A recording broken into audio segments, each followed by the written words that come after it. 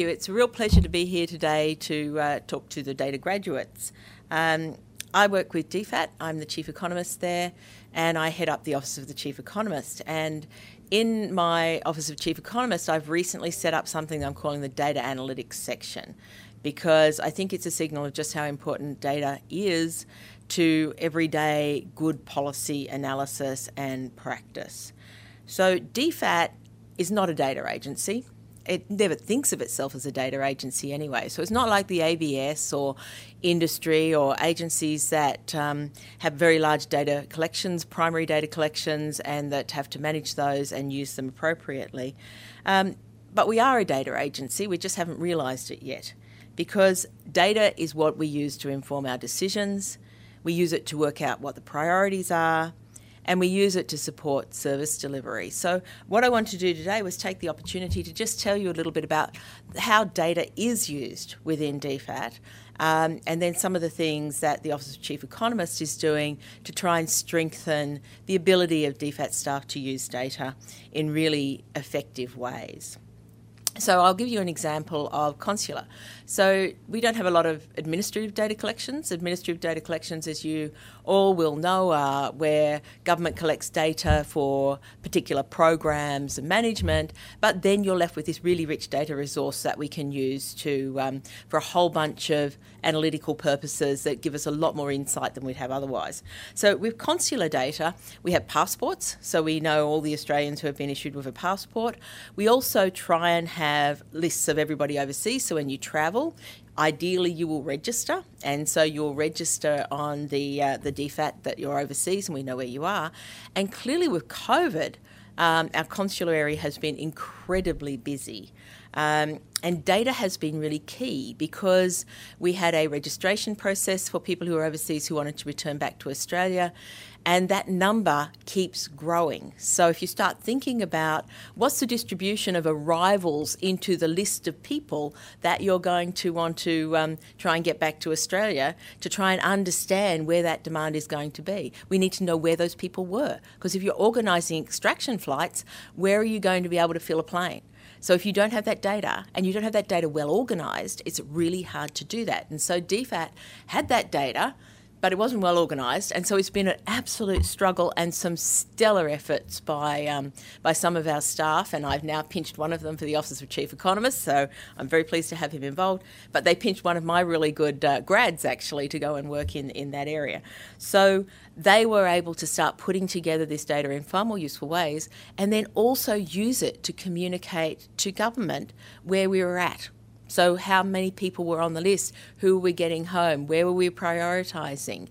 And then if we had had the data really well organised, we would have been able to add additional value. So you can add additional layers, like where are the COVID risks highest? Where are there, what do we know about the data about when we book a plane that the people are likely to actually turn up and get on it? So we need this sort of additional data. What is the COVID risk of those people likely to be coming in, because we know the COVID information of the areas that they're living in?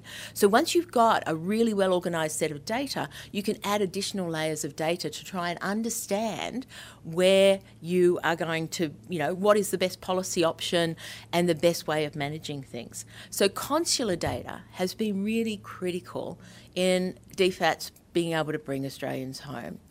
And if we had had really well organised data, we could have worked out with all the state caps and the like how we could have tried to optimise the number of people we bring back given those state caps. So, and we could have worked better with the airlines. We've worked very effectively with the airlines to try and bring people in, but if you've got well-organised data, it just means you can do it a lot faster, chew up fewer resources of people who are trying to put data together in spreadsheets, make less mistakes, because your data is well organised and you're using code rather than spreadsheets with formulas in them to try and work things out, which can get a little unstable, as you all know. And so it's really a valuable thing that we're looking to do in the future, is have our consular data much better organised so that we can actually add a lot more value to it and be much more responsive by being able to just get there faster in terms of the information we need. Another major area of data which sits firmly within the Office of Chief Economist is our trade and investment data. And so trade and investment data is collected by the ABS. Very interesting data. We get it at a fairly disaggregated level. So some of it we then confidentialise by clumping it up a little bit so that when we make it available to people, you can't identify the particular firms involved, which is an important part of good data management. I should actually mention, just thinking about consular data, well organised is really important, but privacy was key. So maintaining the privacy of the people who are in that data system was actually also super critical. So we can't ever forget that. And confidentiality is another aspect of data when we're looking at data that that is around businesses and the like. So what we're doing with this data is we provide generally just a baseline understanding of where we're at in trade and investment in Australia. So for all our, sort of the ministers are very interested in this. All the policymakers are interested in where we're at with how our trade and investment is going. And we then understand what our relationships are with the rest of the world. So if you're looking at sending a delegation to a particular country to negotiate a trade agreement, your starting point is, what's our current trade with them? What's our current investment with them? If you don't have that data, you can't answer that question. So a lot of what we do is provide that kind of baseline starting point data. And so we then start adding layers of analysis on top of that. Interesting questions we've got, like the China-US trade deal. So you had this wonderful trade deal between the China and the US where they had these great targets of how much trade was, China was going to buy from the US. And we looked at it and we went, oh yeah, that'll be really interesting. And so we've been monitoring it. But we're not just monitoring how much China was actually achieving the targets of the agreement that it set with the US. We're also monitoring whether that has had any impact on Australian trade. So have we had trade diversion? Have we had, buying US meat and not buying Australian meat? And then if they do that, where does that Australian beef go? Does it go into other markets that the US had previously been supplying or not? So trying to understand and unpack can only be done by tracking through the data. We also access the Global Trade Database, which is a big database where pretty much you take the kind of ABS Australian data, but you get it for every country. Fascinating trying to match exports from Australia to a particular country with what they think they're importing from Australia. So data is always really interesting about what does that tell us about how they count things? What does that tell us about how we're counting things? Can we align the two and work out what the differences are? And that's a very helpful thing to do. And in fact, with economies that don't report particularly accurately, some of that data of what we know we're giving to them is really valuable, because that's how, if we know all the other countries who are giving something or exporting something to them, we can work out what's actually much more likely to be going on in those economies.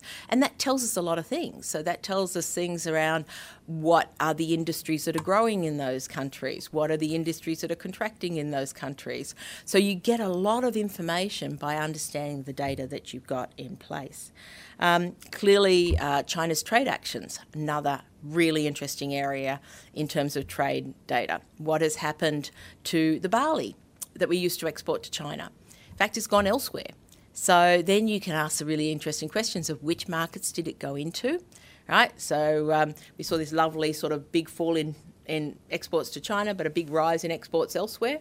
But what was then the price penalty that the suppliers, the farmers, suffered as a result of losing that Chinese market?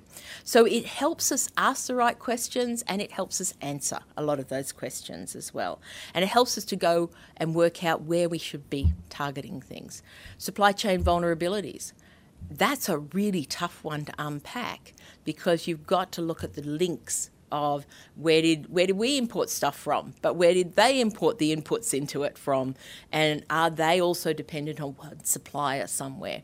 So it's actually, you kind of bring together data, but also a lot of information and knowledge about what that industry looks like in order to actually be able to say something sensible. The third area of data that we look at is really supporting our development assistance program. So Australia has a $4 billion a year program of official development assistance. The government recently expanded that considerably to support vaccine distribution in in our region, in the Pacific and into Southeast Asia, but also to help with recovery. So monitoring the ODA spend is a huge source of admin data. So we have a program called AidWorks, and it's not just contract management, but it also monitors performance. It monitors the risks. So you're collecting data around every project, reports back on a set of safeguards around child safety, around child labour, around other sorts of health and safety risks, around corruption, and that gives us a really interesting source of data to start doing some analysis. My area also does evaluations, and evaluations are very qualitative often in nature, but you can actually start using artificial intelligence and machine learning to draw out sort of common patterns in some of the evaluations that you're seeing. So we're starting to just explore those. So even though I said, DFAT's not a data agency, I have a staff member who actually knows how to do this stuff, which is just marvellous because it opens up our opportunities to do far more sophisticated and interesting analysis. So there's the administrative data. And again, it's getting your data well organised so that you can use it is a really important part of a data professional's role. But then using it is the next role. So that's the data analyst. And then there are people who collect the right data too in the first place. And one of the things you find with AidWorks is that the people who put the data in, often locally engaged staff in the posts, and they don't necessarily see the end point in the use of the data. And so if you can feed back the use of the data to them, they suddenly go, oh, it matters that I put that data in accurately. So it helps us build the quality of the data sets we have, and we've got the checks and balances in place so that we really understand what's going on. So in addition to the administrative data, we use a lot of secondary data to really understand what is going on in the countries that we are providing development assistance to. And that is very, very important. So we use a lot of World Bank data, IMF data, but also we get a lot of information from our posts of data that we then have to keep confidential because it comes from the country's government or surveys that are not publicly available. And so one of the really important things for DFAT is to have really clear classifiers on whether the data is something that we can, as long as we're respecting privacy and confidentiality, get that and put it out in the public domain, or whether the data is something that we actually have gotten from someone with only permission for internal use. And then we can't use that data externally. So we have to be really careful about that. But again, if you store your data well, if your data is well organised, you put a label on it that says, it comes up with a red warning sign saying you can't publish this particular data point. And so one of the things that we're working on is a data management framework. So the Office of Chief Economist sort of said, and I think there's been attempts before, said DFAT's kind of data is not terribly well organised, right? And so one of the really important things is to make sure that you have a number of kind of the way you think about data is as a system across the whole organisation.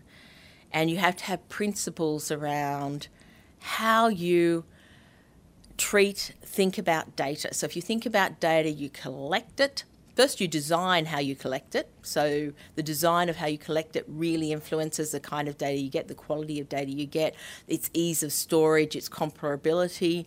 You have to design that collection well when you're collecting data. You have to then clean it, usually. Particularly if you're getting data from secondary sources, you spend a lot of time trying to work out, is it accurate? Is it not accurate? How do you check it? What do you do? How do you make sure that everything's been put in the right spot? Have you got good metadata for it? So it actually explains what the data is.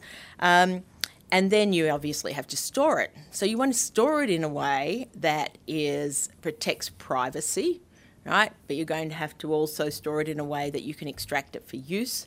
And then you have to ask that question, if you're combining it with other data sets, and this is where it gets really interesting in data science, is does that reveal other things when you combine it with other data sets that might violate privacy or confidentiality?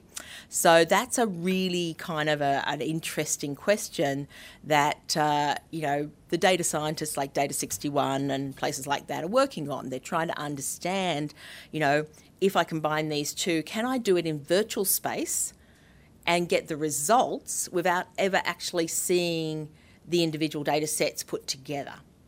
So if somebody knows your suburb you live in and your age but not your gender, then they might, there's a huge number of people that could be. But once they now know your gender, or, the fact that you have a particular colour hair, that starts narrowing down. So when you add layers of data, often from very diverse sources, suddenly you can discover that you've actually can identify with them. So you can bring the data together in ways that the data is never actually sits together physically. It sits, it's brought together in virtual space, the analysis is done in virtual space, and the results are published, or the results are available from this, but the data never gets put together in a way that allows you to identify people. So there's lots of really interesting things we have to think about, and data principles are effectively telling you how you're going to collect data, how you need to store it, how you need to document it, how you need to make it available for use, what are the rules around that, and then what do you do with it when you're done? A lot of people forget that bit. If you've collected data on the guarantee that data will not be used for any other purpose than the purpose, this once-off use or this set of uses, then you should destroy it. And you need to guarantee that data is then, wiped clean, destroyed, and no copies are made. And so ABS is very, very active in this space about, assisting organisations, not just government, but organisations generally, on how do you fulfil all those issues around data.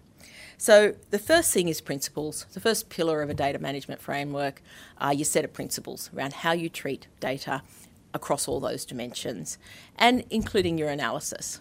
So you need to make sure your analysis is used in a truly robust way. So you don't mine your data for the answers you want. You use your data to test your hypothesis, and is your theory correct? So that's part of your data principles. Then there's a set of governance around data, which obviously is trying to make sure the principles get enforced. And so you have to have as a decision-making structure and, a regular review of where you're at and what's going on in data. Then you need a sort of what I call the IT infrastructure. So where do you store data? Do you have an enterprise data warehouse? Is that how you're storing? And if you're storing it on a bunch of Excel spreadsheets, that's probably going to go back to your principles, and you decide that's not very going to satisfy those principles. How are you going to store that data? What are the protocols around actually extracting it? What are the tools that you can use, the IT tools, So can you use open source software to actually extract something, or is that going to cause you some security problems? There's a whole set of issues around the kind of institutional arrangement architecture, and that's also a big investment decision too. So if you're investing in a whole bunch of IT systems, you want to make sure that they serve as many purposes as possible. The public service has a rather bad reputation of having lots of bespoke bits built to do particular data needs that don't talk to each other. And that's really, really problematic. So we would really like to, the data management framework's idea is that you enable, sometimes you truly do need bespoke data systems, particularly for administrative data, to do what they need to do, but can you extract that data protecting privacy and confidentiality and the like, to be able to combine it with other data to be able to do really good policy analysis. So that is the sort of issues around, the governance just allows you to works out what you can do, but then have you got the technology that allows that to be supported, so you haven't just got silos that can't talk to each other. And then silos where one falls over, nobody knows how to fix it. That's the other problem too. And then the fourth pillar is capacity building. Really, really important, and that's, I guess, why you're data graduates, because we need you desperately, because there is just, young people are much more data savvy than old people. We haven't necessarily grown up. I mean, I'm an economist, so yes, I used to teach econometrics. So kind of, I'm a data nerd, let's face it, as this talk has probably demonstrated. But it's a good thing to be a data nerd. But there's a lot of, sort of people who are really, they don't understand it and they get confused by it. And so building the capacity at that end to use data and use data to illustrate your point, to reinforce your argument that you're making. And in DFAT, this is really important because good examples are things like, the amazing work that we were doing to pivot the development program to help with COVID-19. So you have a lot of development activity happening, and then your country gets COVID. And so what is the impact of COVID on that country? Where are the things that you need to really address? How do you understand the impact on poverty? How do you understand the impact on domestic violence, on children going into school? Where can you get the data that's going to tell you those sorts of things?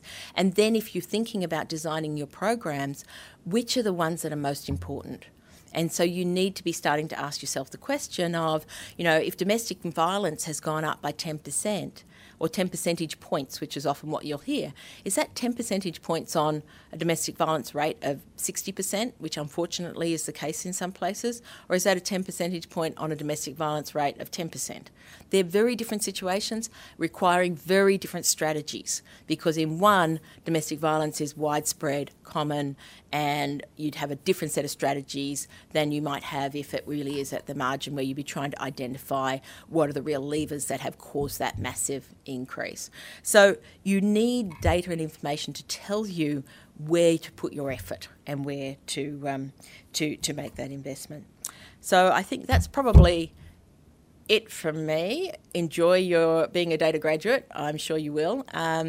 And I hope that you get to do lots of really different, interesting things. And remember that, no longer, I think, does having a data nerd label on your head mean that you're confined to just the technical end of things. I think the way you bring information to bear, the way you think through analysis is absolutely critical, because that's what we really need for good policy making in this country. Thank you.